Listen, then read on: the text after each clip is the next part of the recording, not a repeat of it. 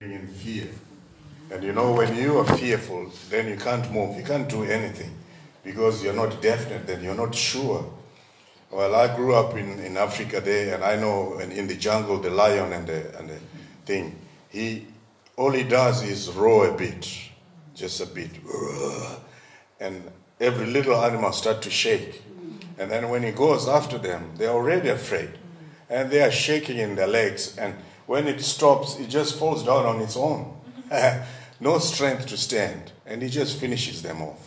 So the enemy does the same. He knows he puts so much fear in people. You can't do this. You are not worthy to be doing this. You can't stand in there. You can't be standing for your children. You can't stand. You can't pray for your wife. You haven't been to church. You don't read the Bible. All accusations. Praise God. He's the accuser of the brethren. But the Bible tells us that in prayer, that's where we stand. That's where our protection is. This is one thing that Jesus knew, and that the Pharisees and Sadducees did not know.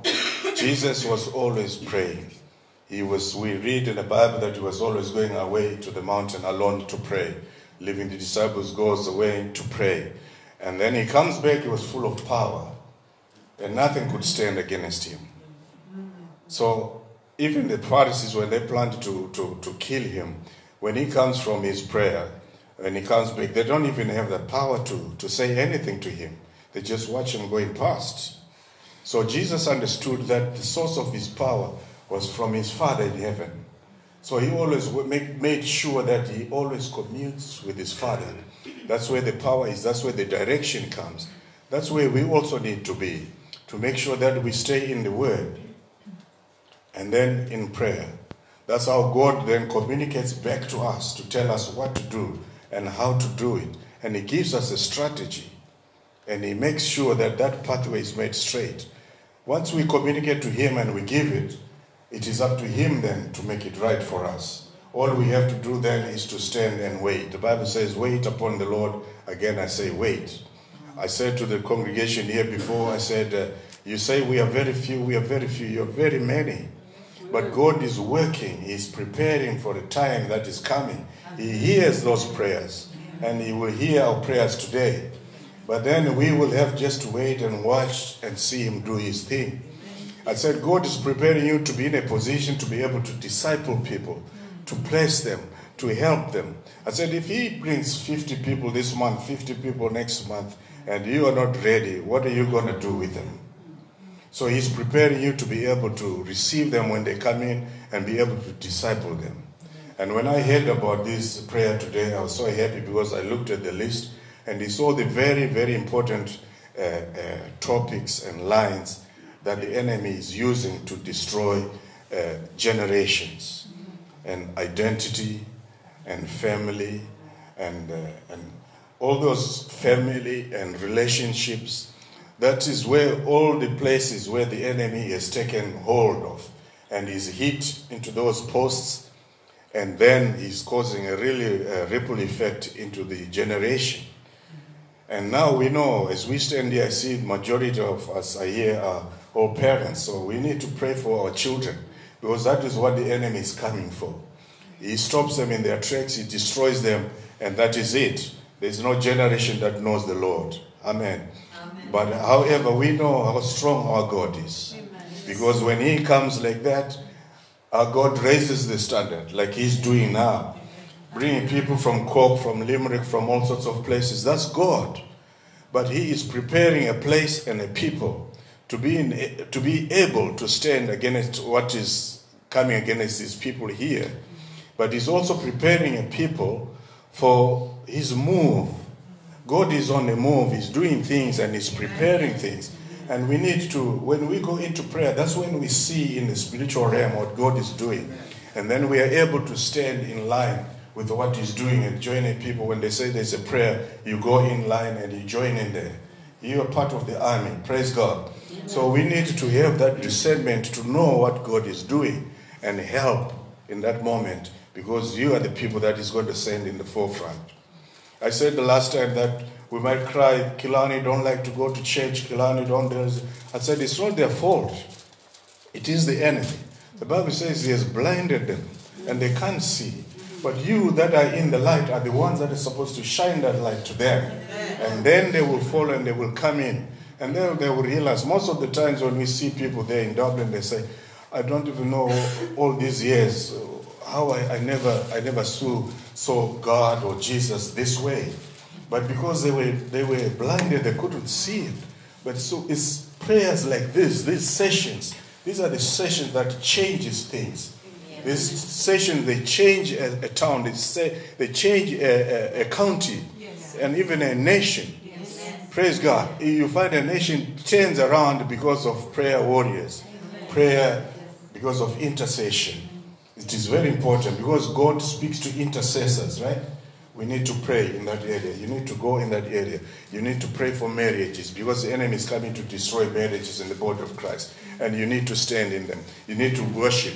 So it is very important to come forward and be part of prayer because God then sends you, because you are the watchman. He sends the watchman, speaks to the watchman to stand on guard for those that are sleeping, those that are not seeing. Praise God. Amen. So I'm so glad and I'm so happy that you've put in your time, even cold as it is, to come in and stand and pray for these situations that are facing the generation. And I'm telling you, God is there. He says, I hear your prayers and I will answer them. Praise God. Amen. So, however, I just love to tell people that we do not need to stop there. We go home and we stay in the same place.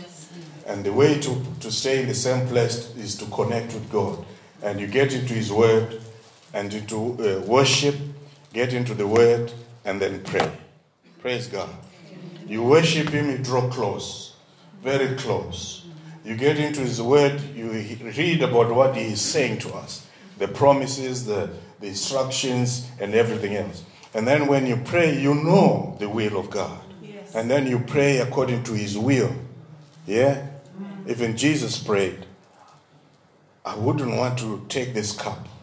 It was very painful and it's sore. But it's not my call. However, your will be done. So we also pray for the will of God for the town of Killarney, for the kingdom of Kerry, for all the kingdom, even my one, Tipperary too. I'll be praying for them. Praise God. And for the nation of Ireland. And for the other nations as well. But it starts with what we think is a small gathering, a small meeting, a small fire. But it gets bigger and bigger. Praise God. So I just want us to pray. I'll just pray. I don't have any power of my own, but I believe God does the thing. Amen. We just call on to Him, and it is Him that does it through His Holy Spirit. Praise God. So we just want to commit ourselves as prayer people. Amen. Today we commit ourselves. The most important thing is to humble ourselves. Humble ourselves and open our hearts and let Him come in and let Him take control and say, Lord, we surrender to your holiness. We surrender to you. And you do whatever you want to do. I am here for you. We cry, God, use me. And then when He wants to use us, we don't show up. So we stay in the Word. We worship, stay in the Word, and then pray. And stay in prayer. A prayer man, a prayer woman will always be in victory. Praise God. Thank you, Jesus. We're just going to pray now. Father, we just want to thank you. Hallelujah. Oh, we give you praise, Lord. We give you praise. We give you praise. Oh, we glorify your name, Lord, in Jesus' mighty name. Father, we just want to thank you. We come before your throne this morning, God, in the name of Jesus. And I know, God, that you know the end from the beginning. You said the steps of a righteous man are ordered of the Lord. And Father, we are here for you. We are gathered here, Lord, because you have said so. You have spoken to the hearts of men and women, Lord. And this is in obedience. And we stand here, Lord, this morning to receive from you. And look at their hearts, Lord, and make them right. And remove everything, Lord, that stands in the way between us and you. In the name of Jesus Christ. And Father, I pray for an anointing.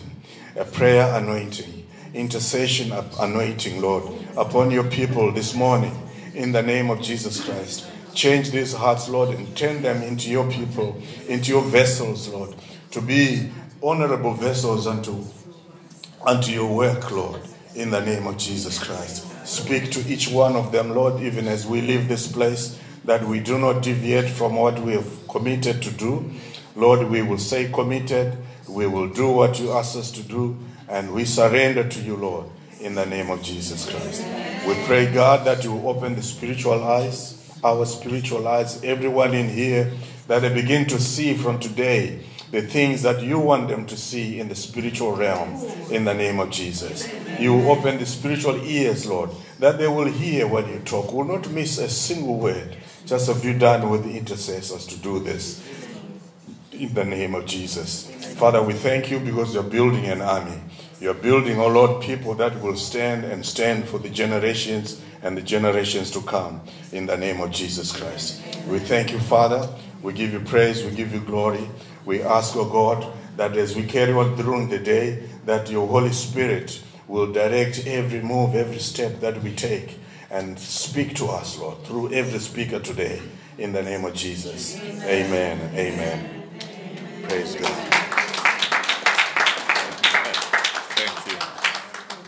Thank you. So, thank you, Pastor Philip. What a blessing. And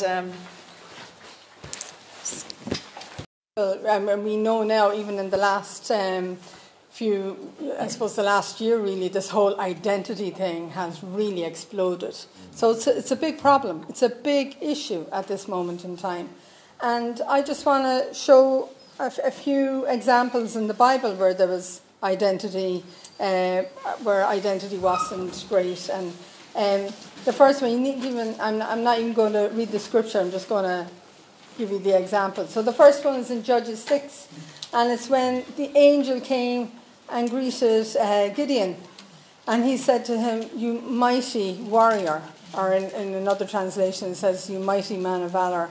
And Gideon himself, he felt that he was the least of the least. His clan was the least, and he was the least in his clan. So So he really had identity crisis there. He did not know who he was. He did not see himself as God saw him. He saw himself as being the weakest of the weak. So that's one description, or one example. Another example is King David. Now, King David himself may not have had an identity crisis, but his father certainly didn't see him the way that God saw David. And when Samuel came, and this is in 1 Samuel 16, when Samuel came to anoint the king, God told him to anoint a king for Israel. Samuel went and to Jesse's house, and Jesse brought out 7 sons, and the ones that Jesse obviously thought, were capable or were in line, maybe, possibly, they could be. But he never brought out David. And then Samuel said, Is there another? And he said, yeah, there's the youngest boy is out, shepherding the flock or whatever. David's father did not identify David the way he should have. Okay? So identity crisis can come from all different directions. And myself, I have a story with regards to identity. When I grew up, obviously I was a little girl, and I just had dreams about what little girls do, getting married, have kids. I always wanted to have kids or whatever. But when I was about, I'm not really sure what age, maybe 10, 12, my mother informed me that when she was pregnant on me, she wished I was a boy. The reason why she wished I was a boy was because I lived in a very dysfunctional home. My father was a raving alcoholic, and she really thought, she had 2 girls before me, she really thought that if I was a boy, that it would change the situation, that it would solve all the problems, that my dad would change. Now, she had 2 boys after me, and nothing changed my father. So my being a boy or a girl was never going to change anything there. But what that did to me at that point is it caused me to question whether or not I should have. Now, I never had any sexual identity crisis, but I really struggled with if I had been a boy. If I had been a male, I could do better things. I could do more things. I wanted to serve the Lord, But, I was in the Catholic Church, and the only way really you could serve the Lord was either to become a priest or a nun. And I really felt nuns didn't have that much influence, that priests were the ones that really were able to minister to the people. So therefore I thought that if I was a boy, I could serve God better. Then later on then, when I was married and our marriage was going a bit all over the place, I then had the same question. If I was a man and I was the husband, things would be better.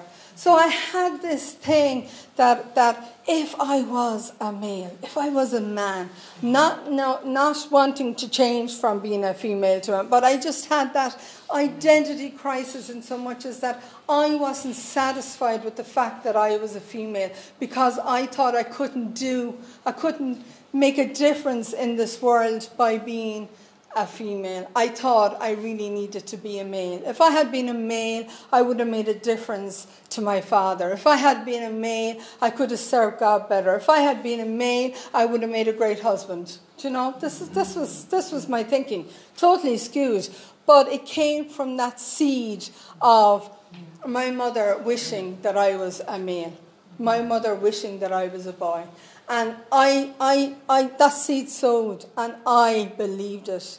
And because I believed it, it grew and it grew. And so therefore then I really doubted my place in this world as a female until God got a hold of me. Amen. You know, that song that we sang there, there's one line that says, I am loved by you. That's who I am. That's who we are. That's our identity.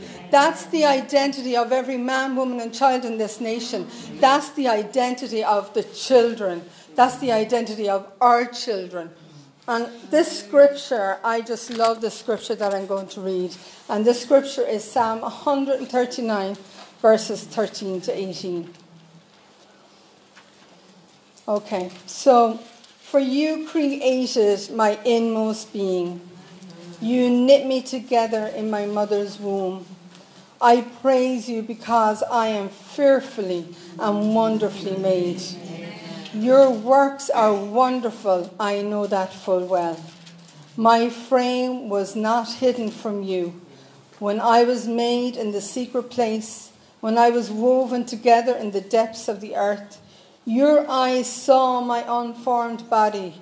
All the days ordained for me were written in your book before one of them came to be. Amen. How precious to me are your thoughts, God. How vast is the sum of them. Were I to count them, they would outnumber the grains of sand. Amen. I was planned. I was planned by God. You were planned by God. Each and every child in this nation was planned by God. They were planned to be male or they were planned to be female. They were planned by God. His thoughts towards them are outnumber the grains of sand on the seashore.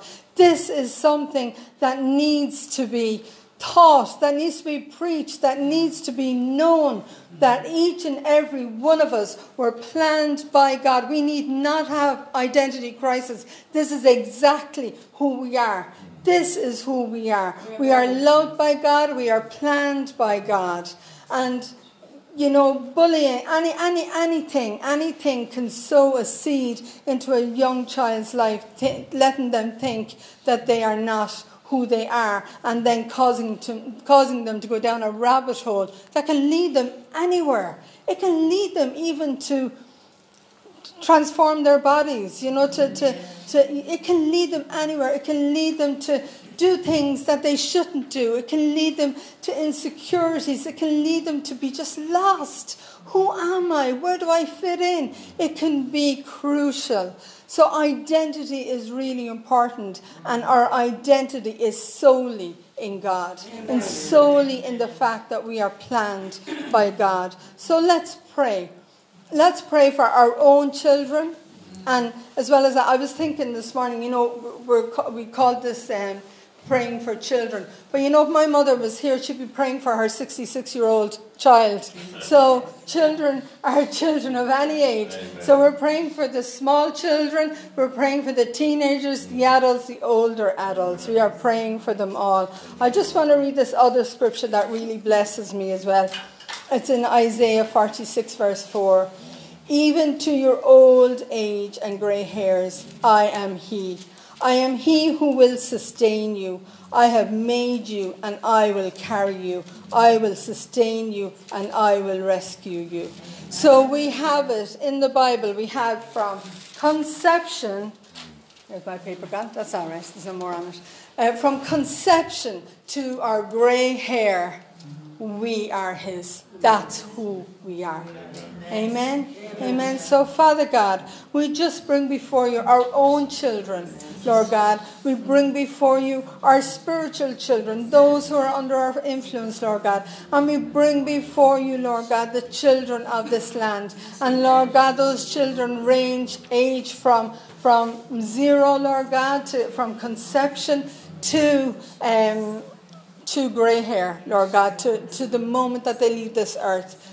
They are all your children. And Father God, we pray that the people of this land would really know who they are, Lord God. That they would know who they are. That they are yours, Lord God. They are loved by you. They've been created by you. They've been planned by you, Lord God.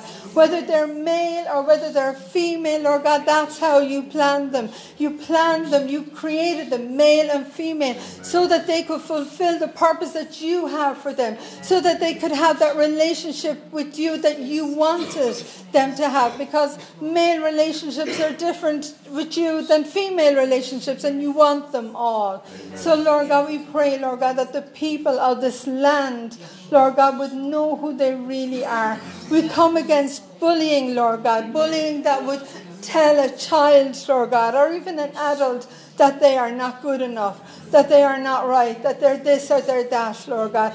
We come against bullying. We come against, Lord God, we repent, Lord God, even for ourselves and for any other parent, Lord God, who has spoken idle words to their children, causing them confusion. Lord God, we repent of that, Lord God. We repent on behalf of this nation, Lord God, when those in authority speak idle words, words of just untruths, Lord God, about their children, Lord God, about our children. Lord God, we repent, Lord God, on behalf of this nation, how the identity of the unborn child, Lord God, has been so, Lord God, so wronged. Lord God, the unborn child has been identified as just a bunch of cells. But Lord God, here in your word, it says that they are fearfully and wonderfully made by you. From the very day of conception, Lord God, you planned them. You planned them, Lord God. Lord God, we repent on behalf of this nation, Lord God, for even thinking otherwise, for even thinking that the unborn child, Lord God, is not valuable, is not precious, and does not have their identity in you, Lord God. So, Lord God, we just bless the children of this nation. We bless the adults of this nation. And we pray, Lord God, that anyone who is in crisis, Lord God, regarding their identity, that they would know that they are loved by you, and that's who they are. In Jesus' name, amen. Amen. Let's pray in the Spirit, and the next person to come up is Brendan. So let's pray in the Spirit for a few minutes.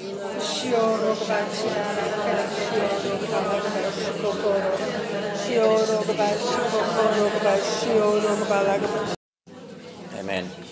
Amen. Good morning, all, and welcome once again to Kerry this fine morning. I think God had a bit of a sense of humour, really, putting me up here praying for the family. I would never consider myself the ideal candidate. I was never much one for public speaking. I was always the quiet one, maybe sitting in the corner or something. But in 1 Corinthians 1:27, it says, But God had chosen the foolish things of the world to confound the wise. And God had chosen the weak things of the world to confound the things which are mighty. So, on I go anyway. Just a bit about myself. I grew up in a very settled, happy family. And I'm not just saying that because my father's listening there in the corner. But one thing I noticed when I was young, I was in a very small national school. And in those days, they would bunch up the classes together because just to make the numbers. And I ended up in a class with ones, maybe 1, 2, and some were even 3 years older than myself. And I think this had an effect on me when I was out socialising later, when I was a teenager, we'll say. I was always out with ones much bigger and much older than myself. And I always felt a lot of peer pressure to keep up with them. And sometimes in those situations you can be ones that will lead you astray and cause you to do wrong. Because at that time I did not know Psalm 1, verse 1 and 2. That blessed is the man that walks not in the counsel of the ungodly, nor stands in the way of sinners, nor sits in the seat of the scornful, but his delight is in the law of the Lord, and in his law does he meditate day and night. But just to keep it short anyway, I fell in with very heavy drinkers, and I was on the downward spiral for a few years. And at the age of 23 I had a very bad car crash where I narrowly missed pedestrians. If I'd hit them I would have killed them. But this brought me to my senses a bit, and I met my wife Mag, who took control of me a bit anyway.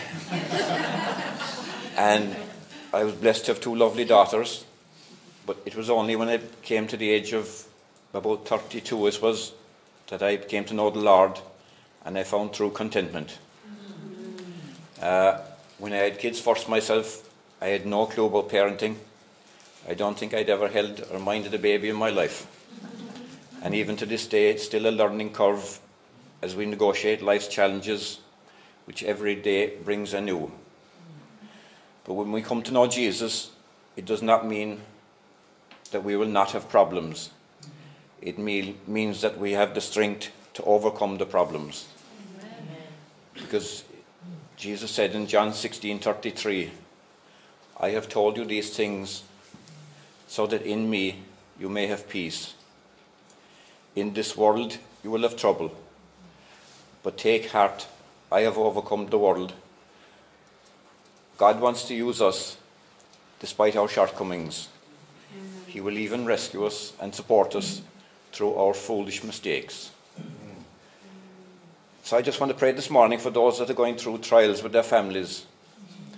Some of these trials may have seemed to be going on for years with no light at the end of the tunnel. There might be times when you may not feel God, but you must keep seeking him. Maybe your prayers feel like they're going nowhere, but you must keep praying. Yes.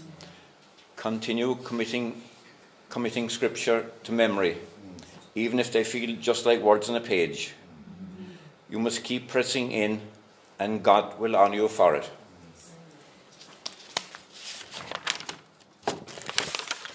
We know, Lord, that you love us and our families. You deliver us from all our fears. No matter what the circumstances, no matter how big the problem, we know that you are bigger. Yes. We know the power of prayer, because Philippians 4:6-7 says, do not be anxious about anything, but in everything by prayer and supplication, with thanksgiving, let your requests be made known to God. And the peace of God, which surpasses all understanding, will guard our hearts and our minds in Christ Jesus. Amen. So, Lord, hear our prayers, and our peace will protect and guard our hearts and minds. I pray this morning for the fathers all over Ireland, that they would take up their role in the household, as you have said, Lord. Even the newborn baby knows this, as they seem to always call for Dada first, the first thing that comes out of their mouth. That's despite of the fact that the mother has carried them for 9 months while enduring morning sickness, back pain, and whatever else. I pray, Lord, that you would show us when to be compassionate, show us when to discipline, show us how to teach them your ways, how to communicate with them, and to spend quality time with them. In Job 1, 4 and 5, it tells the story of Job interceding for his children. And his sons went and feasted in their houses, every one his day, and sent and called for their 3 sisters to eat and drink with them. And it was so, when the days of their feasting were gone about, that Job sent and sanctified them, and rose up early in the morning, and offered burnt offerings according to the number of them all. For Job said, "It may be that my sons have sinned, and cursed God in their hearts." Thus did Job continually. I'm sure the story might resonate with some parents who've waited up nights, waiting for loved ones to come home, or maybe they didn't come home at all, and maybe they had no sleep that night. And it said that in this scripture that Job would do this continually, which means he would never give up, and he would never give in or never stop. And I pray this morning, Lord, that we will never show any favoritism to one child over another, just like Jacob did with Joseph in Genesis 37:3, which led to his fathers despising him. His brothers despised him, They could not say a good word about him, and in the finish they nearly killed him.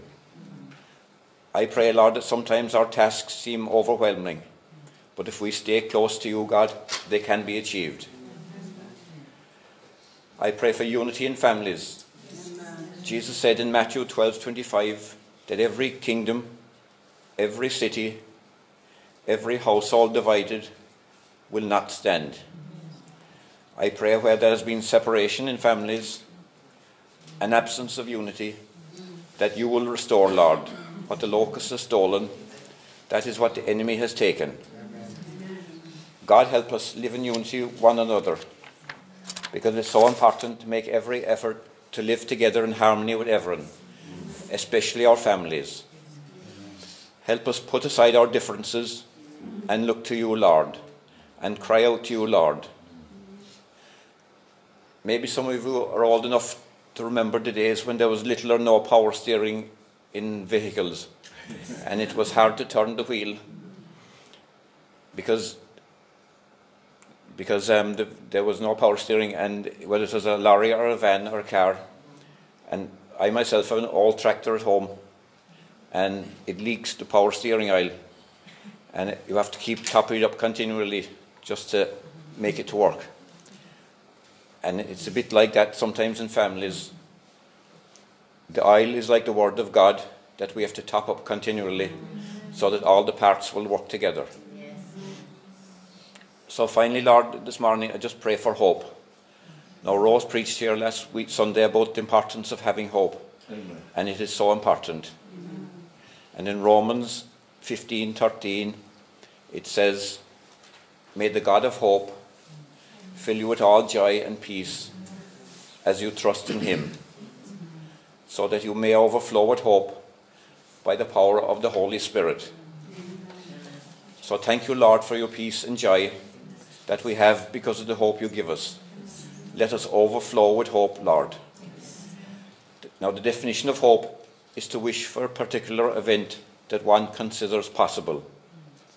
And in Mark 9:23, it says, "All things are possible to him who believes." So whatever you're going through at the moment, remember, all things are possible because we believe. Amen.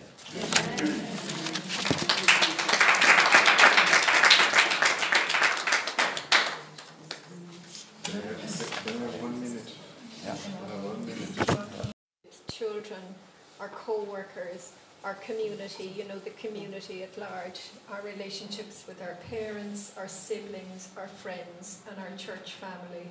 And then, we've some of the things highlighted here that, we feel are the essentials for any relationship. So we have forgiveness, trust, being open, and time, commitment, and effort. So we're just going to pray into some of those areas now. In case we want to. And we need to keep an eye on it. So start praying away then. Yes.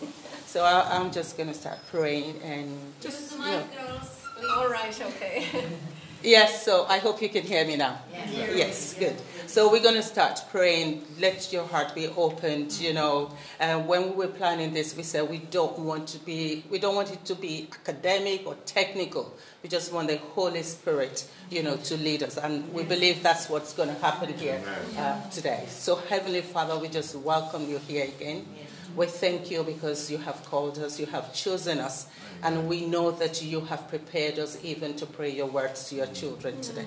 So, Father, we thank you. You are a God that created us. You created all our children to have a relationship with you. You are a God who delights in relationship. You're not a lonesome or lonely God. You want your children to know you, to come to you, to fellowship with you, to communicate with you, and to know that you are there, Father. So, Father, we just commit all our children to you, O Lord God, from the youngest to the young adults and to the gray-haired children that might be amongst us, O Lord God. Father, we just commit them into your hands this morning.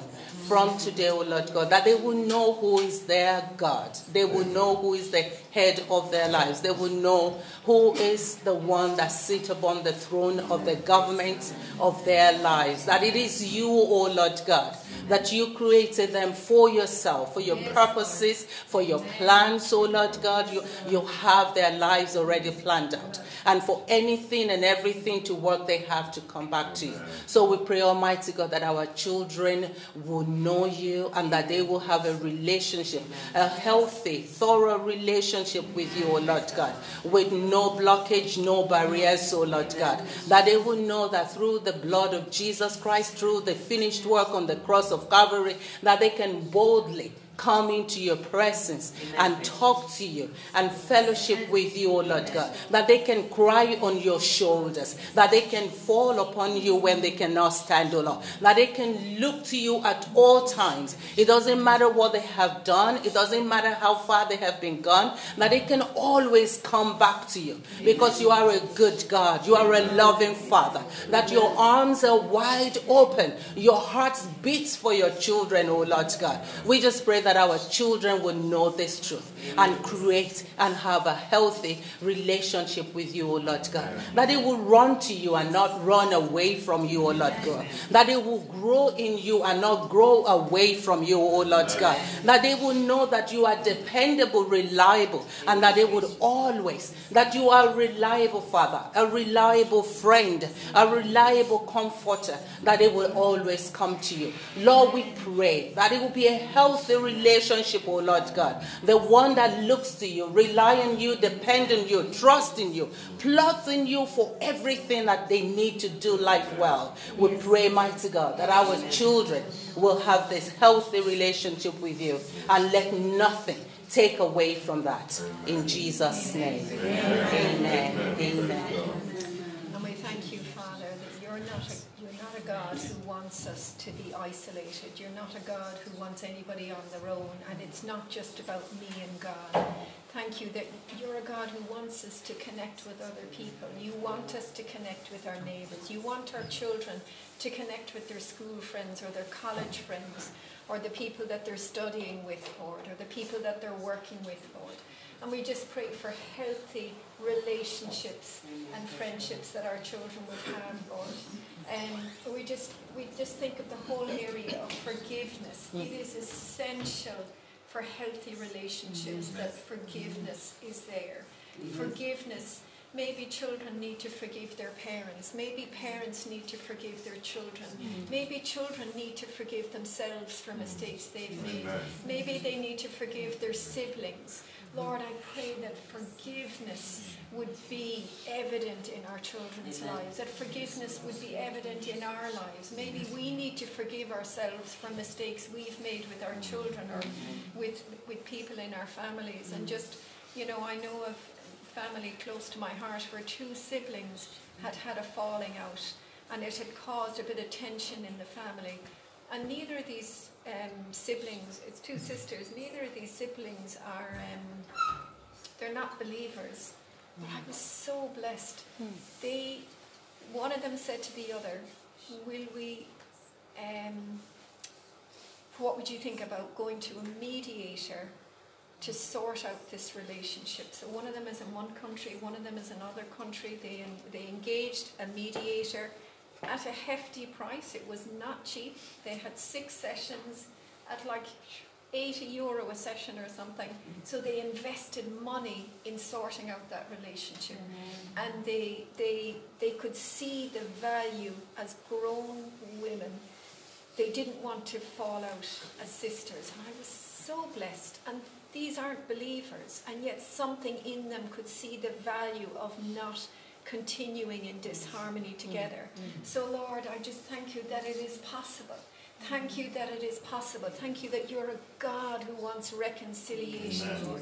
I pray for any situations in family where there is disharmony and disunity, that you would bring reconciliation. Put a desire within families to sort things out, that there would be forgiveness flowing, that no matter how old somebody is, whether it's a really old hurt, a really old grievance, even something going back donkey's years, even something that's been inherited. You know, when there's been a falling out in a family, how, you know, if the parents aren't speaking to somebody, well then the children end up not speaking to them because they've never met. Lord, I pray for reconciliation in families. Yes, Lord. Yes, Lord. Yes, Lord. We pray for trust, oh Lord God. We pray that our children would trust the Lord. They would trust him with all their hearts, with all their mind, with all their soul. That they would trust you, oh Lord God, knowing that you are a good God and a good friend. You are the God who will never leave them. You will not abandon them as often. You will not forsake them. You will not leave them in their fallen situation, oh Lord God. You would always come to their rescue. That may our children know that when they fall, that they can trust you to pick them back up. That when they are far away, they can trust you, that you will come after them. You will not let them go, because you are relentless and a restless God. You will not rest until you have them back. May our children trust you, O Lord God. May they trust their lives unto you. May they trust their present, their future into your hands, O Lord God. May they trust you when it is so hard to do so. May they know that man will fail, but that you, God, you will never fail them. That man will mock them, but you, God, you will never mock them. That man will condemn them, but you, God, you will never condemn them, O Lord God. It doesn't matter what they do, even though you despise all their wrong ways, but you love them still. May they trust you, O Lord God. May they trust you with decisions, because you are a God who wants you want your children to trust you and to believe in you. We pray that our children will trust you, O Lord God, in their relationship with you, that they will trust you.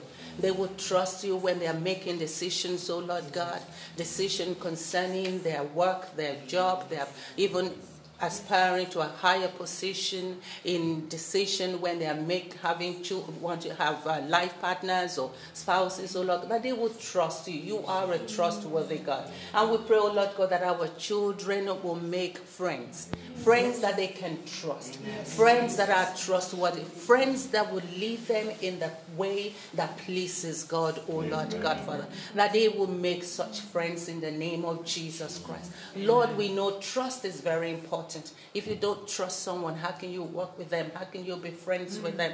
We pray, oh Lord God, that even as they trust you, that they will work with people they can trust, friends they can trust, colleagues that they can trust, neighbors that they can trust, oh Lord, co-workers that they can trust.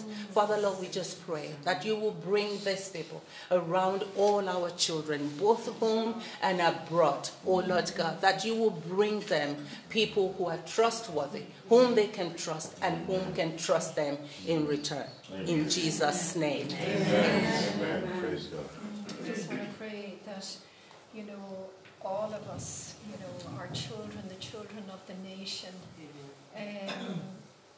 that we would take time, effort and commitment in relationships. That we wouldn't be self-absorbed, we wouldn't be self-absorbed and just thinking about our own needs and our own situations, but we would give time, effort and commitment to those around us. That we would have that balance where we would commit to certain things, whether it's in the church or in the community, and we would invest in people, invest in what you have called us to invest in. I pray for the young generation coming up, Lord, that you would put a heart within them to serve in your body.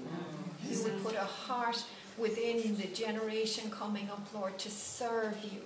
And even for those who are not in the church at the moment, Lord, that you would put a heart within them to serve in their community, Lord, to give of their time, their effort and their money to serve those who are less well off than themselves, Lord.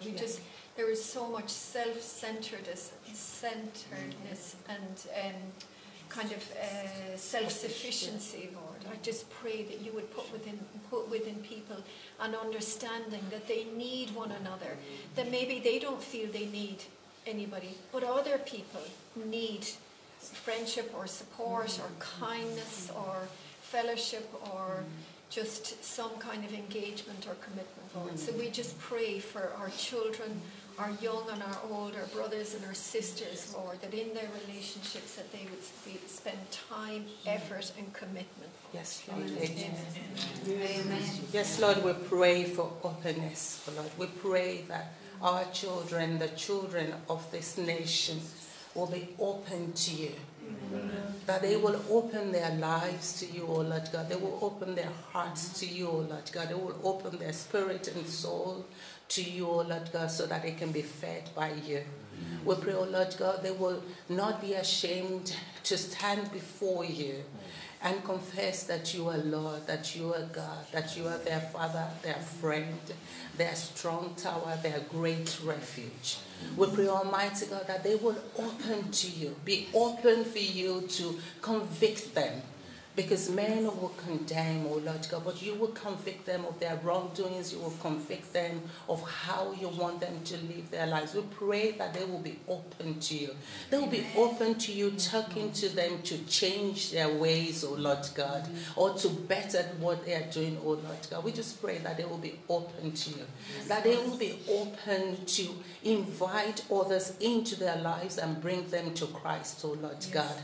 That they will be open for you to speak into their lives, because you have great words. You have words of destiny, words of affirmation that you want to speak into our children's life, into the children in this nation, all the children in this nation, oh Lord God. The children in this nation, you want to speak into their lives. You want to affirm who you created them to be. You want to speak to them the word that will strengthen them, the words that will encourage them, the word that will enlighten them, the word that will guide them into that path you want them to walk on, oh Lord God. We just pray that all our children, all the children that we have influence on, all the children of this nation, Father, that they will be open to you. They will be open for the touch of the Holy Spirit. They will be open to the ministration of the Holy Spirit. They will be open to the guidance of the Holy Spirit. They will be open to the conviction of the Holy Spirit, oh Lord God. We just pray that our children's life will be open to you, Lord God, for you to do that which only you can do. For you to show them how much you love them, how much you desire them to have a relationship with you, how much you want them to dwell in your presence and drink from the stream of the living water. We just pray that they will open up to you, O Lord God, because when they open up to you and let you rule and reign and let you sit upon the throne of their lives, everything will be according to your plans and your purposes. So we welcome that openness for all our children, so that you, God, will remain God indeed in their lives. Amen. Amen. Amen.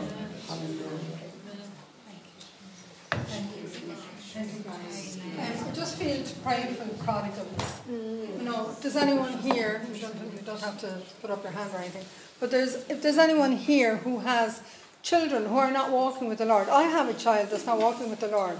You don't need to put up your hands. But if let's pray in the Spirit for our children And again, we've declared this so many times, our children will be taught by the Lord and great will be their peace. So let's pray in the Spirit just for a few minutes for our children who are not walking with the Lord.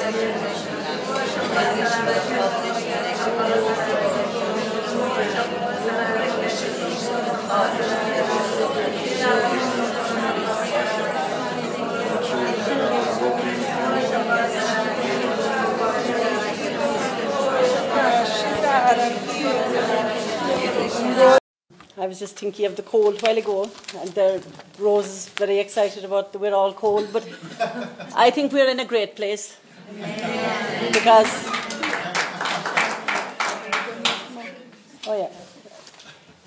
there's many a one out there today that are in beautiful warm homes right now as we're speaking, but they are out in the cold. Because if we don't have the truth and the knowledge of the Word of God, we are really out in the cold. And even now more than ever. So I think my story is a bit like Pauline's, but in a different... She had a seed sown about her identity. I had seed sown about the truth of God to me when I was, as I can remember from when I was a really, really tiny child, a very small child. I did love God. I think I had an extreme interest in the things of God. God was always on my mind from once I was really, really small. I can remember the crib at Christmas time. I'd be so excited Christmas morning to reach up to look in at the baby Jesus. I was brought up Catholic church, very religious. Did all my duties, never missed whatever was on. I was there. But because I was in a country place and there was very few children, I was with a lot of older people, and there was lovely people, but they had this thing inside, that's to talk about God as if, anything that would happen negative, or maybe, God was teaching him a lesson, or, we were given a cross to bear in life, and a neighbour of mine used to always say to me, which I spend a lot of time with, she'd say, no cross, no crown. And of course, this was being fed into me, and I knew that God was, that there was a God, and that we had no other choice on it to, submit to him in a way, whatever way I knew to understand when I was growing up. But I had grew up then with a real fear of something happening to me and having to bear my cross. So I remember going to bed at night just praying to God to help me to carry my cross. And I used to always pray to be content in life. But you know what? It was impossible to be content without knowing the truth about God and who he was and the love of God.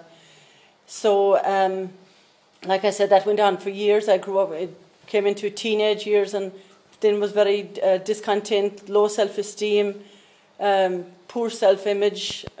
What else can you say? I was very... fell into, I suppose, depression then, and all that type of thing that went with it. And like I said, I really believed that lie that was told about God. And I was just thinking of the song that was sang this morning. I've heard many stories. There's many stories out there about God, but people don't know. And it's the whole cause of all the mental, in my opinion, all the mental health issues in this nation, because they don't know the truth of God, who God is, and the love that God has for us, and who we are in Christ. That we're made in God's likeness and image, and we're fearfully and wonderfully made. So anyway, this went on anyway for, like Brendan said, he drank a lot. I was depressed. I suppose 30 years ago, we're the last couple you'd imagine would be up here, but praise God for his blessings. Amen. So anyway, we got married then and had children. I got really depressed then. I was in a bad way, really. And the thing about it is that not many people knew it because I was very outgoing and I loved fun and having a great time and everything. So I was well able to disguise it. But like I said, I was struggling big time, really. And but lo and behold, like God rescued me. One day I went for a walk, and I think it is. I went for a walk over the road, about a mile over the road, and called into a neighbour, and she said, you know, we're tired today. She said, we were in Killarney last night at a Bible meeting, and of course, like, we never had a Bible in the house, and that's where the problem is. We didn't know the Word of God, so the devil is able to tell you any story he likes then when you don't have the truth. So she said, oh yeah, she said, it's great. She said, we were at a Bible meeting, and she said a few things, but next thing, how the grace of God and the mercy of God. She says, she just said the thing that I wanted to hear since I was a tiny baby. She said, you know, she said, there's no cross. God doesn't give anybody a cross to bear. She said, everything bad comes from the devil and everything good comes from God. Well, I left the house that day, and I a mile back the road, I hopped and skipped all the way back the road. Before ever coming to a meeting, I knew really that was it. That was breakthrough for me. So anyway, that was probably a Friday or Saturday. So she called on the Wednesday evening, and she said, are you coming tomorrow night to church with us? And I said, of course I am. But when I didn't tell her, but when I closed the door and she walked away, I went in and I said, you must be joking. I haven't thought about anything else all week. So anyway, I was here on the Thursday night, and I heard things that I've never heard from in my life before. One of them is every good and perfect gift comes from above. Every good and perfect gift comes from God. John 10:10, the thief comes to steal, kill and destroy. But I have come, Jesus said, that you will have life and have it to the full more abundantly. Acts 10:38, how God anointed Jesus of Nazareth with the Holy Spirit and with power. He went about doing good and healing all who were oppressed by the devil, for God was with him. Well, I had never heard that before. I was told that it was God was oppressing us, God was keeping us in line, that he was teaching us a lesson. But that was all a whole load of lies. So I just want to pray today specifically for that, for the children of this nation, for all the children of the families here, and even for adults here that have been sown that lie into their hearts from amongst their tiny little children. How the enemy came in. You see, the enemy can come in. I didn't have, so, you know, they say today that kids are being fed wrong stuff through social media, but I didn't have any of that stuff. But the enemy is able to come in with a lie where you're weak, and he knows what's on your heart, so he'll try and dampen down that. So that's what he did with me. So I pray that today, Father, for children in this nation and the parents in this nation, that they will come to know the love and the truth of God's word, that there will be a Bible brought into every home. And like Brendan said, that the fathers will teach the children, that they will rise up to teach the children now, and that lie, once and for all in this nation, I still hear it. I still hear people saying it if something happens, oh, that was a terrible cross to bear. But, you know, when I hear it now, it just, you know, so Lord, give us the boldness that when we do hear it, that we will just counteract it with the truth of your word, Father, in the name of Jesus. We give you praise and glory. Another thing then is for children to, you know, I met a mom the other day, and she said that her child wouldn't do the school musical because she described her as having, you know, heavy legs or fat legs or whatever, and she wouldn't wear the short skirt to, you know, to do the musical and to do the dancing. So she said then that there was a youth club disco coming up, and that she didn't want to go there because she was, you know, same story, finding something to wear because she was heavier than all the rest of the kids. And I said, but does she really want to go? Could she not stay home and do something different, do some, you know? And she said, yeah, she said, you know, you're right. She said, maybe another little girl didn't want to go either. So that's it. I said, she'll get a movie in and popcorn, and, you know, she's just only in second year. And I said, she don't need to be going to that. You know, we don't always have to do what everybody else is doing. So, you know, she felt relieved. So, Father, I pray that as well, that the children will be able to think for themselves and do things that pleases them, Lord, that they won't just, you know, because I can remember, like Brendan said, it was that drink culture that when we were growing up and going out together. So, you know, I never really fitted in. I feel so...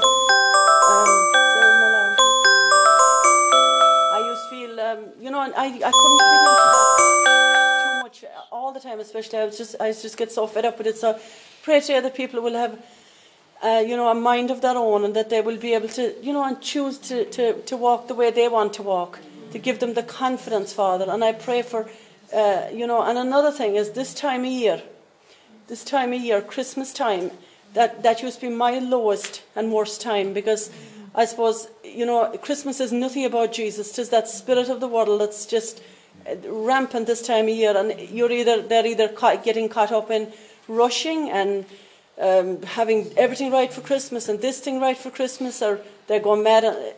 Anyone that's in the pub, they go way worse at Christmas. Everything is elevated at Christmas in the negative. So I just pray this Christmas for children of this nation, Father. I pray that they won't be lured away into that scene, Father. I pray that the light of Jesus will shine into the homes and the hearts of the people. In the name of Jesus, I pray for mercy and grace for them, Lord, and that they will enjoy Christmas, but not with that spirit that the world is just, that stuff that the world is offering. We pray, Lord, that they will come to know you, Father. I pray for a mighty move of your Holy Spirit this Christmas, Father, in the name of Jesus.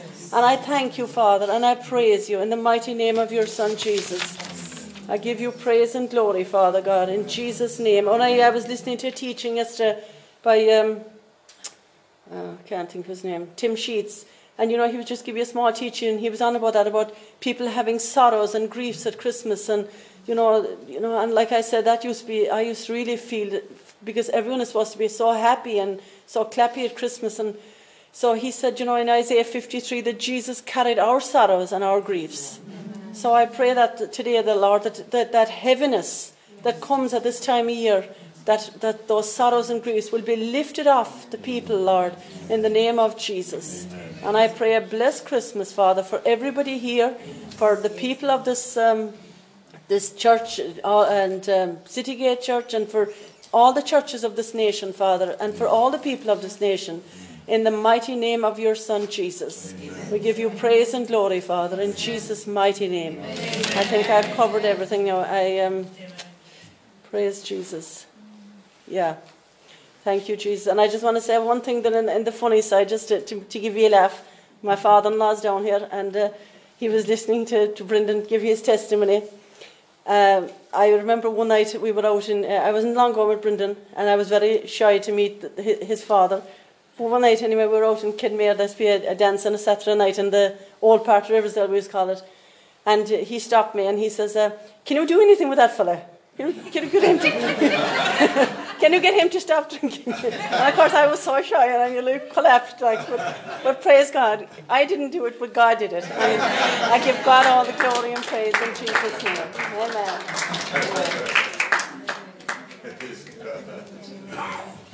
Thank you, Jesus.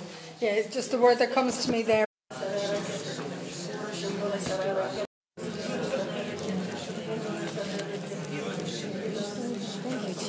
Hallelujah. Good afternoon, everyone. I'm Breed. This is Iveta. It's just a privilege to be here. So, Holy Spirit, we welcome you. Come, Holy Spirit. So, we're looking at destiny, and destiny is everything that happens to an individual during their life, past, present, and future. And one may ask if you've no control over your birth, where you're born or your family that you're born into, then what control can you have over the present or the future? So in the scripture sheds light on this. Paul, speaking to the men of Athens, he says, God has made the world and everything in it. He is Lord of heaven and earth. He himself gave all men life and breath and everything else. And from one man he made every nation of men that they should inhabit the whole earth. And he destined the times set for them and the exact places where they should live. God did this, that men should seek him and perhaps reach out to him and find him, though he's not far from each one of us. So here there is nothing random. He's chosen every nation, every people. He's chosen where we should be born and the family into which we should be born. So God gives life, and we are to seek him that we might find him. So destiny has the idea of a higher purpose and plan that encourages each individual to take actions to connect and choices to connect with God and his call on their life. So Iveta is going to share some scriptures on call. Oh. Just a little note. As I was driving here, I've seen rainbow twice. And it was just so beautiful over this place. And when we see the rainbow, we know, oh yeah, this is Lord, this is you who is talking to me and reminding me that I will keep my promises to you. And his promises, we have his word, and his promises are here for us today. And it's just so beautiful. And also, I was just thinking about when Pastor Philip was talking about the jungle and the lion, and how when the lion roars and the animals are like paralyzed. I've seen that on just documentaries. And the devil is roaring. But he is a roaring lion. And he wants us to be paralyzed by fear. And many of our children are not where we would want them to be at the moment.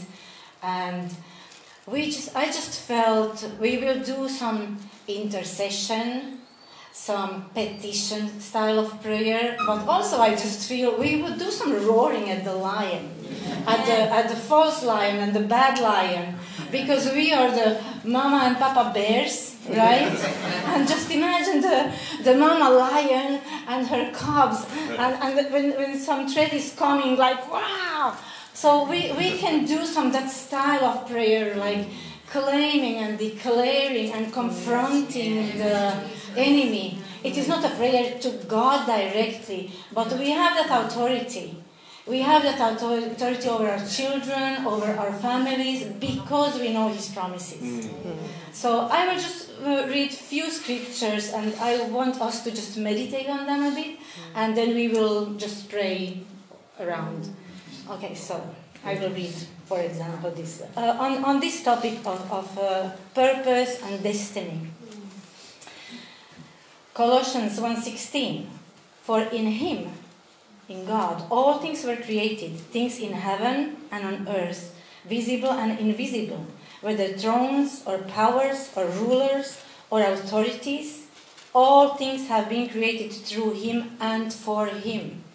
Can you just repeat after me? My children were created through him and for him. Through him and for him. Amen. Amen. John 15:16 says, you did not choose me, Jesus is telling to his disciples, but I chose you. So God is choosing us, God is choosing our children, and appointed you. God is appointing our children. So, for some purpose, that you might go and bear fruit. Amen. So we will be praying around these verses. Yes. Fruit that will last. Yes. And the other part of this verse is, and so whatever you ask in my name, the Father will give you. That is for us. We are asking Father now for our children, and we are praying according his will. 2 Timothy on this topic, 1:9 says, who has saved us and called us with a holy calling. Let's just say, God called my children with his holy calling. God called our children with his holy calling. Amen. Not according to our works, but according to his own purpose and grace, which has granted us in Christ Jesus from all eternity. Another verse, 1 Peter 2:21. For you have been called for this purpose.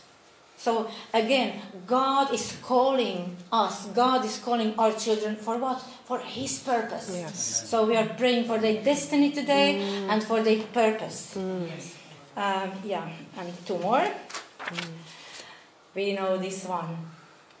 Before I formed you in the womb, I knew you. And before you were born, I consecrated you. I appointed you a prophet to the nations. He speaks to Jeremiah. But God is not like choosing persons, right? So before He formed our children in our wombs, He knew them. He knew them. He knew them. And before they were born, imagine that.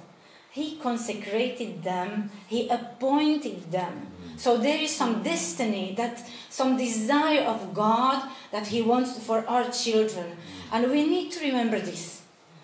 Because when I am in the state of being paralyzed, I might forget these things. When I see what my son is doing now, I might be really paralyzed by fear.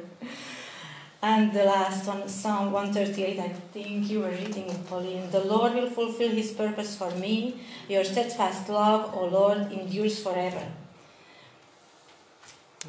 Yeah, so the point is, God has purpose for our children, and we are going to pray around these things, okay? Yes. And I've been looking at not just our own children, but the children of this nation. Yeah. And we know in 1 Peter says the Lord is not wanting anyone to perish, but for everyone to come to repentance. You know, and in 1 Timothy 2:14, God desires all men to be saved and come to the knowledge of the truth. And Titus 2:11, for the grace of God has appeared to bring salvation to men. But the problem is that in Proverbs 19:18 it says, where there's no vision, the people perish. Or in the NIV is, where there's no revelation, people cast off restraint. So we know the Lord has made provision. He doesn't want anyone to perish. He doesn't want anyone to go into destruction. And they are being deceived, as we've heard, by all the lies of the enemy. And the Lord has spoken truth, so He wants them to come to the knowledge of the truth. And we know that in Ezekiel, He wants repentance. Ezekiel 18 said, repent, turn away from your offences. Then sin will not be your downfall.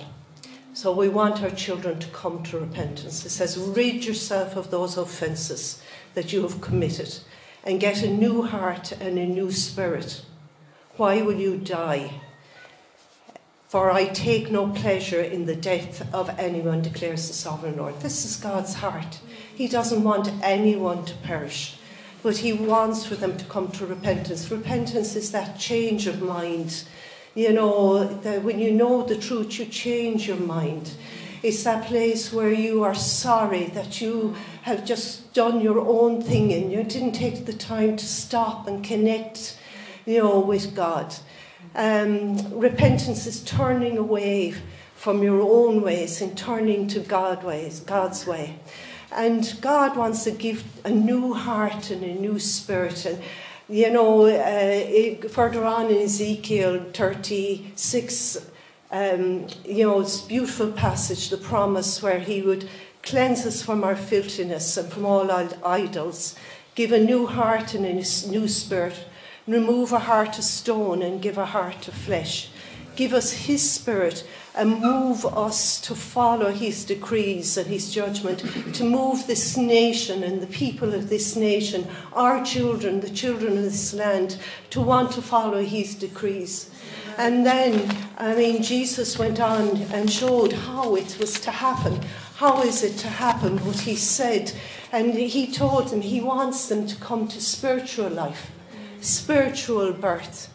He told Nicodemus, truly, truly, I tell you, no one will see the kingdom of God unless he's born from above.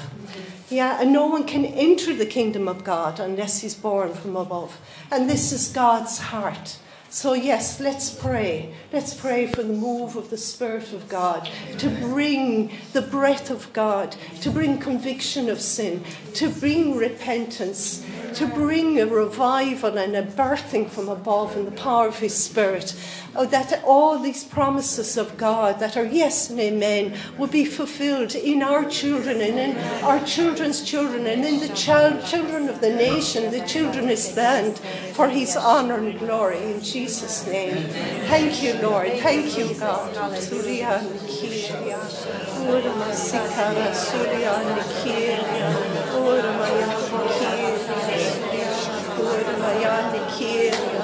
Ora masikara yani kiria, ora mayani kiria, ora mayani kiria, suryani kiria, ora mayani kiria, surya mayani kiria, surya mayani kiria, oh surya, suryani kiria, ora mayani kiria, surya mayani kiria, ora mayani kiria, suryani kiria.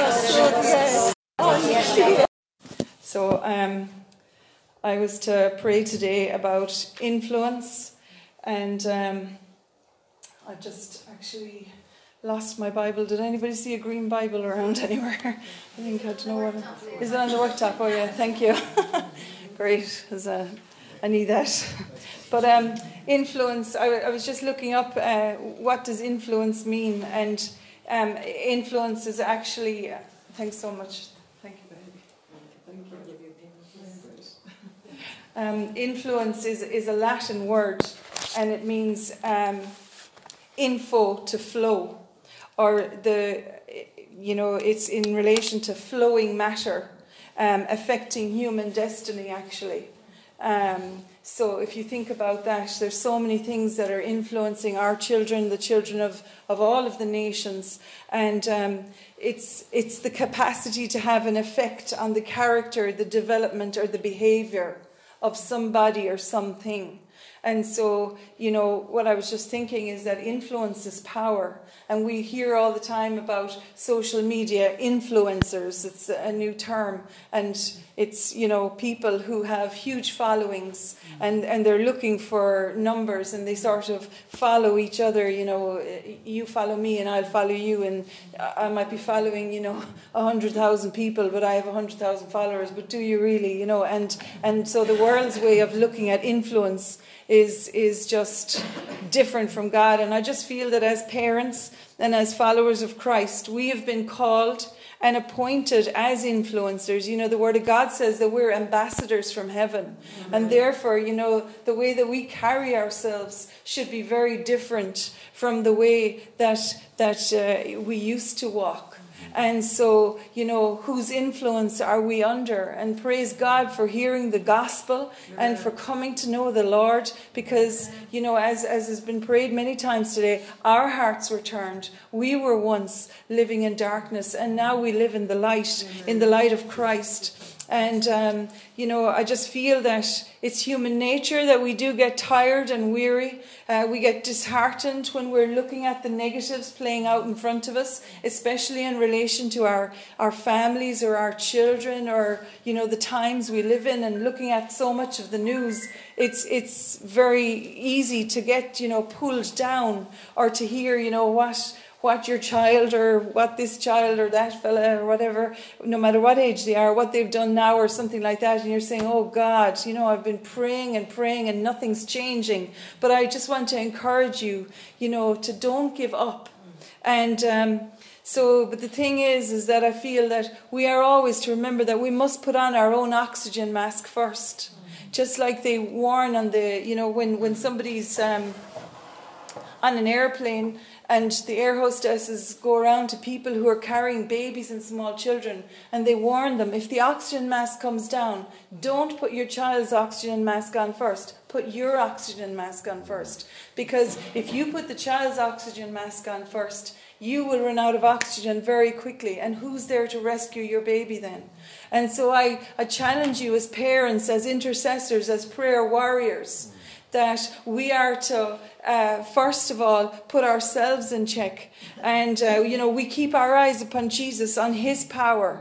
And that we're not to give up. It's his power. It's his authority that he has given us. It's his promises. And so no matter what the storms that come, we can remain stable and steady and fixed because of our relationship with the Lord. And therefore, you might be and you will be the only steadying, stable influence in your child's life or in that person. Maybe it's the spiritual children, people who you're ministering to at work or in your neighborhood. Maybe it's nieces and nephews that you're standing in the gap praying for them, for deliverance for them, for healing or whatever. And the thing is that you're no good to them if you're not filled up. And so the storms, we can stay stable and fixed, and we will see the goodness of God in the land of the living. And, we sang there that song about the goodness of God. And in Romans chapter 2, verse 4, it says, it is the goodness of God that leads to repentance.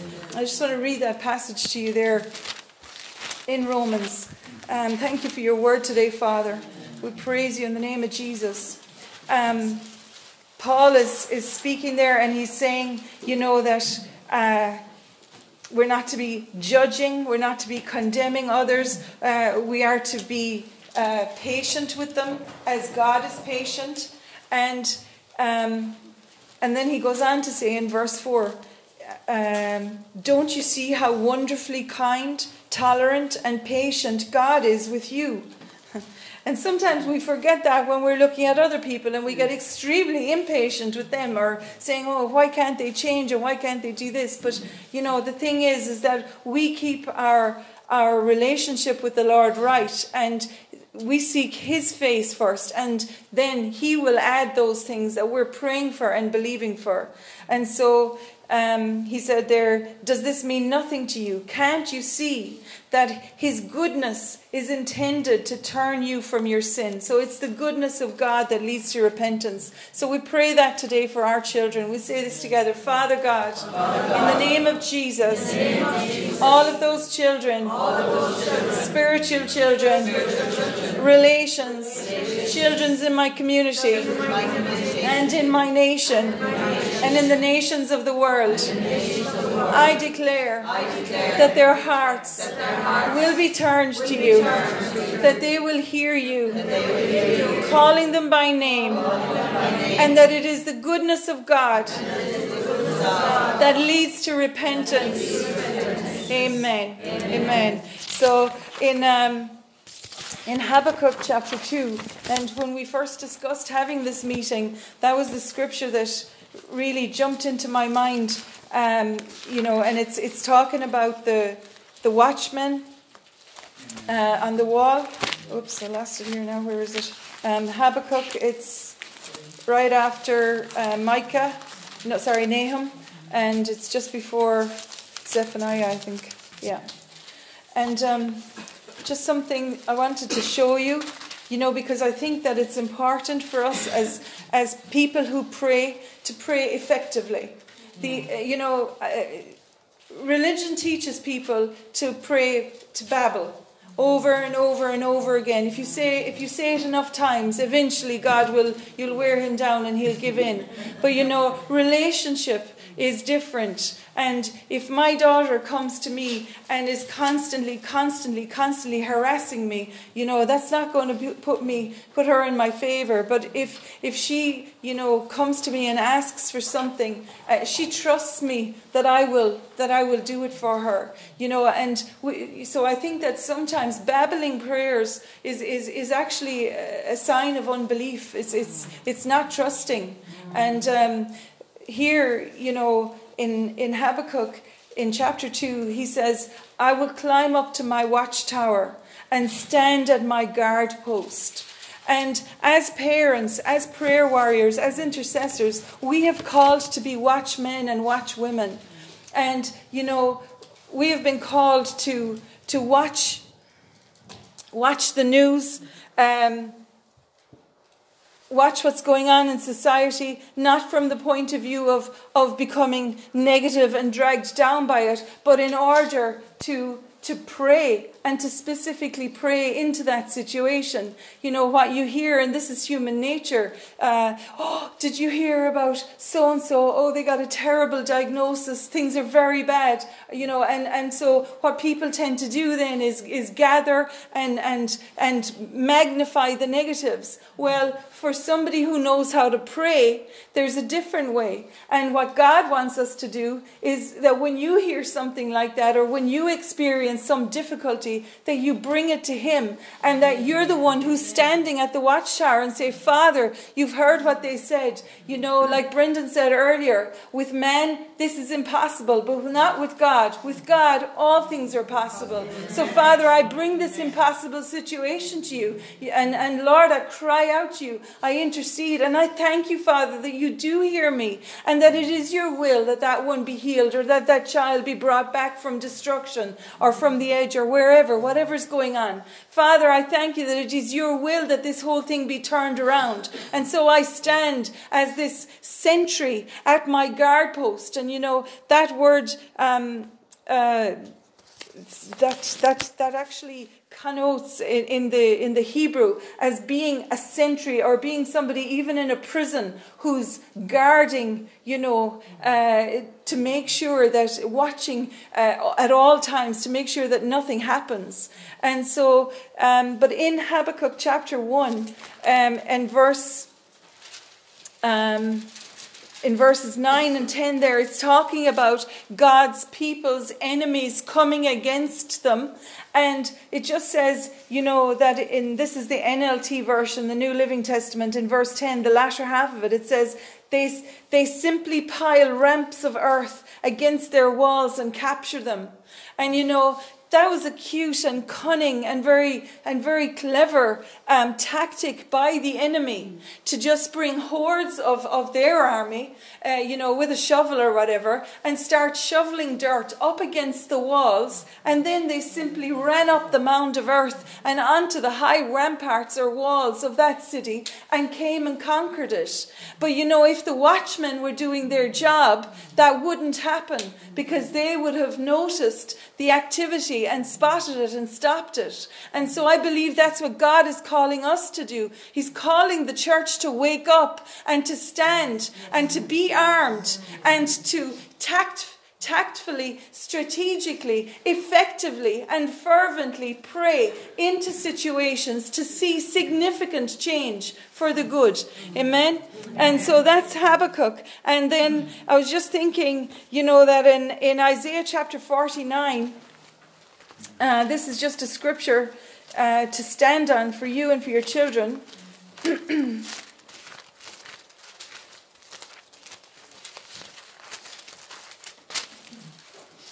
Isaiah 49 and verse 25. It says that the Lord will contend with him who contends with you, and he will save your children. And so, Lord, let's pray that today for our children and all of those that we're praying for. Father God, I thank you that your promises in your word are true. You are trustworthy. And I ask you to forgive me for the times I operated in doubt and unbelief. And I choose today to dedicate my life to you, to get up on my watchtower and stand guard. And I declare that you are my refuge, and you are the one who contends with him, who contends with me. And you will save my children. In Jesus' name. Amen. You know, Jesus is our Redeemer. And Jesus has redeemed our children. And to redeem something means to bring something good out of something bad. And so Jesus became cursed That's what Galatians 3 tells us, that he became cursed so that we could be set free from the curse. And that's not just for me, that's not just for you. It's for all of those, our legacy, our children, our descendants, even those yet to be born. Think about this. You know, the kingdom of God is not about today. God is always legacy minded. That's why he's a covenant keeping God. It means that through the generations, he never breaks his word and he never breaks his promises. And so in Psalm 37, David prayed, he said, once I was young and now I am old, yet I have never seen the righteous forsaken or his seed begging bread. And I proclaim that over you today, that no matter what's going on, or no matter how bad the situation is, or you know what kind of storms the enemy brings against you or your children, against your work, your business, your family, whatever it is, that, you know, God will never forsake you and he will never let you down. Amen. And in Psalm 78, if you want to have a quick look at it, I don't know where I am in time, but anyway, I think we're going to break up into small groups and pray in just a moment. In Psalm 78, it's don't worry, we're not reading the whole thing. It's really, really long. But it's a psalm to study because it's reiterating the whole story of Israel, the whole story of God's people and of their journey, of his promises, of his faithfulness, of their rebellion. But it says in verse 2,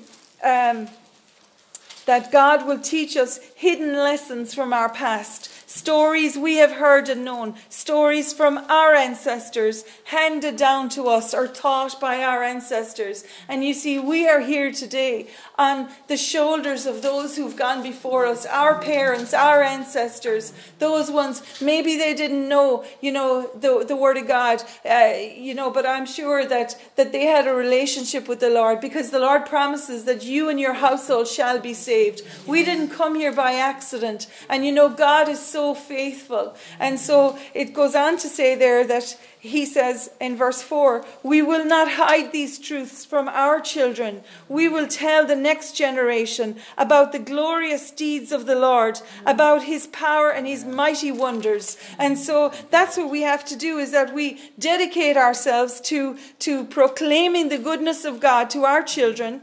And in verse 6, he says he commanded us to teach them.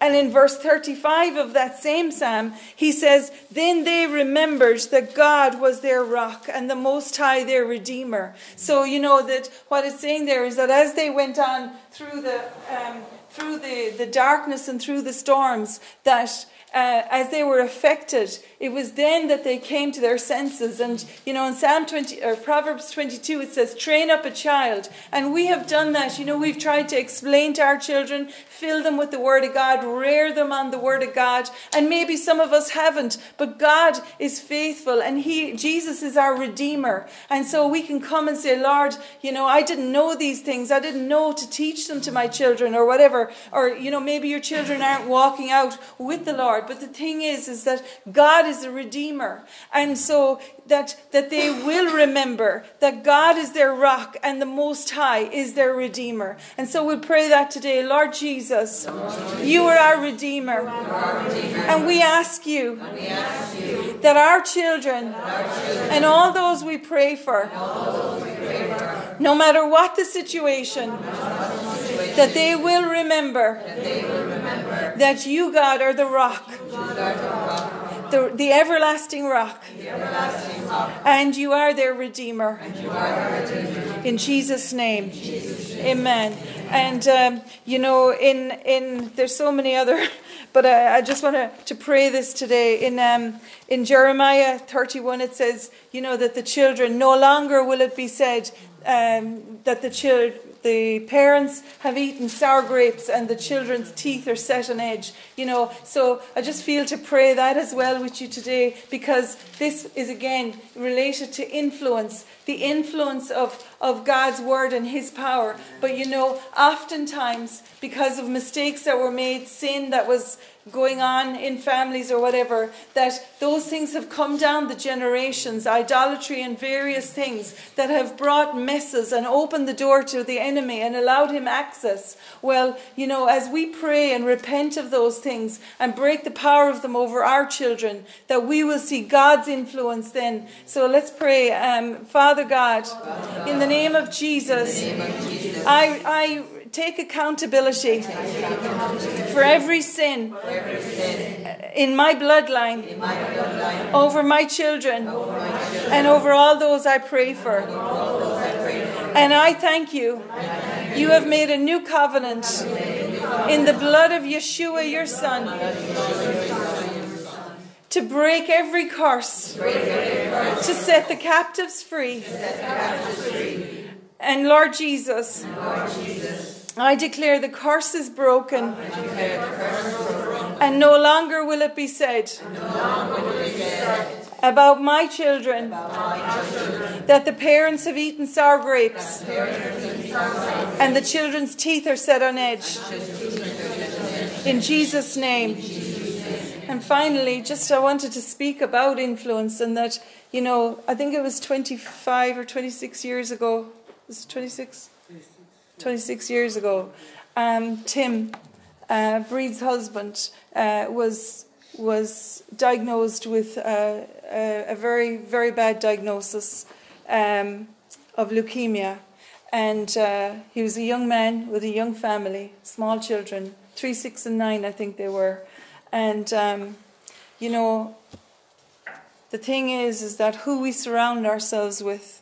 That's why church is so important. That's why the power of agreement is so important. Because, and it's the same for our children. Who is it who's speaking into their lives? Who is it who's influencing them? Because that has such an impact. But we can pray for God, for His plans for their lives to come to pass, and that He will save our children, that He will contend with the enemy who's trying to overtake our children's lives. It's not an easy time to be growing up. It's not an easy time to be any age, as far as I can see right now. There's things assaulting and hitting every age group, but especially for the younger generations. They're lured and tempted with all kinds of shallowness and greed and corruption and immorality, all kinds of things.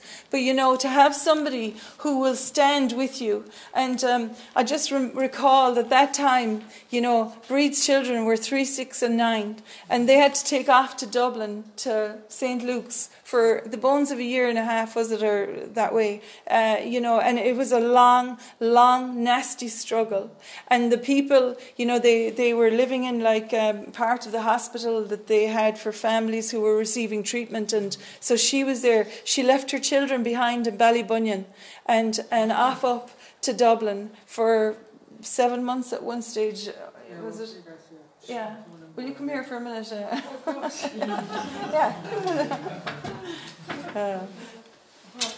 Well, I was just thinking, you took off, and left people minding your children, your family, and.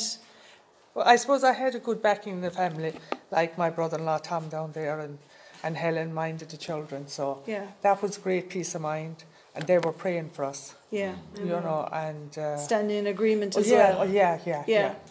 But something that, all of the other people who were receiving the treatment at that time, in the house with you, every one of them died. Yeah, sadly, they did. They all passed away. And Tim was the only one. And the reason, was that Breed was standing on the Word of God and was the steadying influence. Herself and Tim had agreement. Is that what you would say? Or? Well, yeah. And I suppose really praying Psalm 91. Yeah. I think that just covered everything as such we were looking for. Because like it says there in Psalm 91, people, they are dying at your right side and your left side, but it won't come near you. Amen. And you said you used to read that to him every day. Yeah. And then at the end of Psalm 91, it said, with long life you will satisfy. Yes. Yeah. And show him my salvation. Yeah. And so you used to proclaim that over him every day. Yeah. Because he was very weak. Come true. Yeah, and it has. Yeah. 25 years later. 25 years later. Hallelujah. Yeah, He's still healed and made whole. Yeah. And you know, they didn't expect it. And well, yeah, because like it would baffle you at the time. Yeah. You know, you'd say, has this one two heads as such? You know, praying like this, but we did firmly believe in it. Yeah. We came in agreement, like Amen. You know, because the Lord said, where 2 or 3 agree on anything here on earth, it shall be done for you in heaven. Amen. So Tim and I came in agreement as husband and wife. Yes. You know, so it has come to pass. And Praise God. And then a lot of other things have come to pass. Amen. You know, smaller things, but very important things. Absolutely. In the meantime. You've seen God's goodness in so many places. I have, yeah, in everyday life. Yeah. Amen. Yeah. So, But I just wanted so we have a lot to be thankful for. Amen, yeah. But I mean, we had a great influence there with Tom. Yeah. You know, coming, like, you know, on the phone to us always every day. Yeah. And that. Keeping you strengthened and lifted up. Well, yes, because we were new Christians. Yeah. So, we needed that backing, you know, and coming here to church. Yeah. I look forward coming here to church twice a week. Yeah. You know, I'll be high leaving, you know. And then when you're in a situation like that, it's very easy to go down, you know. So hearing the word of God would lift you up. Amen. And Keep you steady. Yeah, keep you steady, and you believe, and you have to have faith. Yeah, that's it. Yeah, that's it. Yeah. Praise God. Thank you, Bree. All right. Thank you, Jesus. Amen. So just to, in Zechariah chapter 10, there's a promise there, and I often think about it. It's like the second last book of the Old Testament, and in Zechariah 10 and verse 8,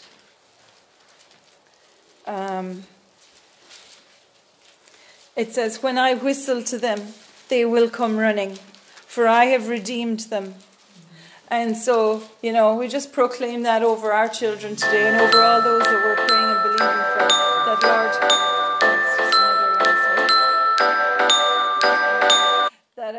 Lord, we'll say this together. Father God, I entrust my children and all those I pray for.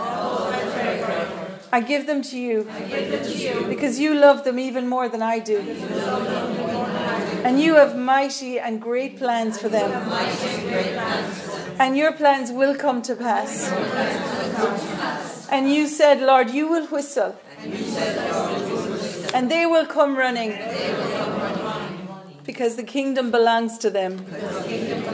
In Jesus' name, amen. You know, Jesus finished off that when he said, let the little children come to me, for the kingdom of God belongs to them.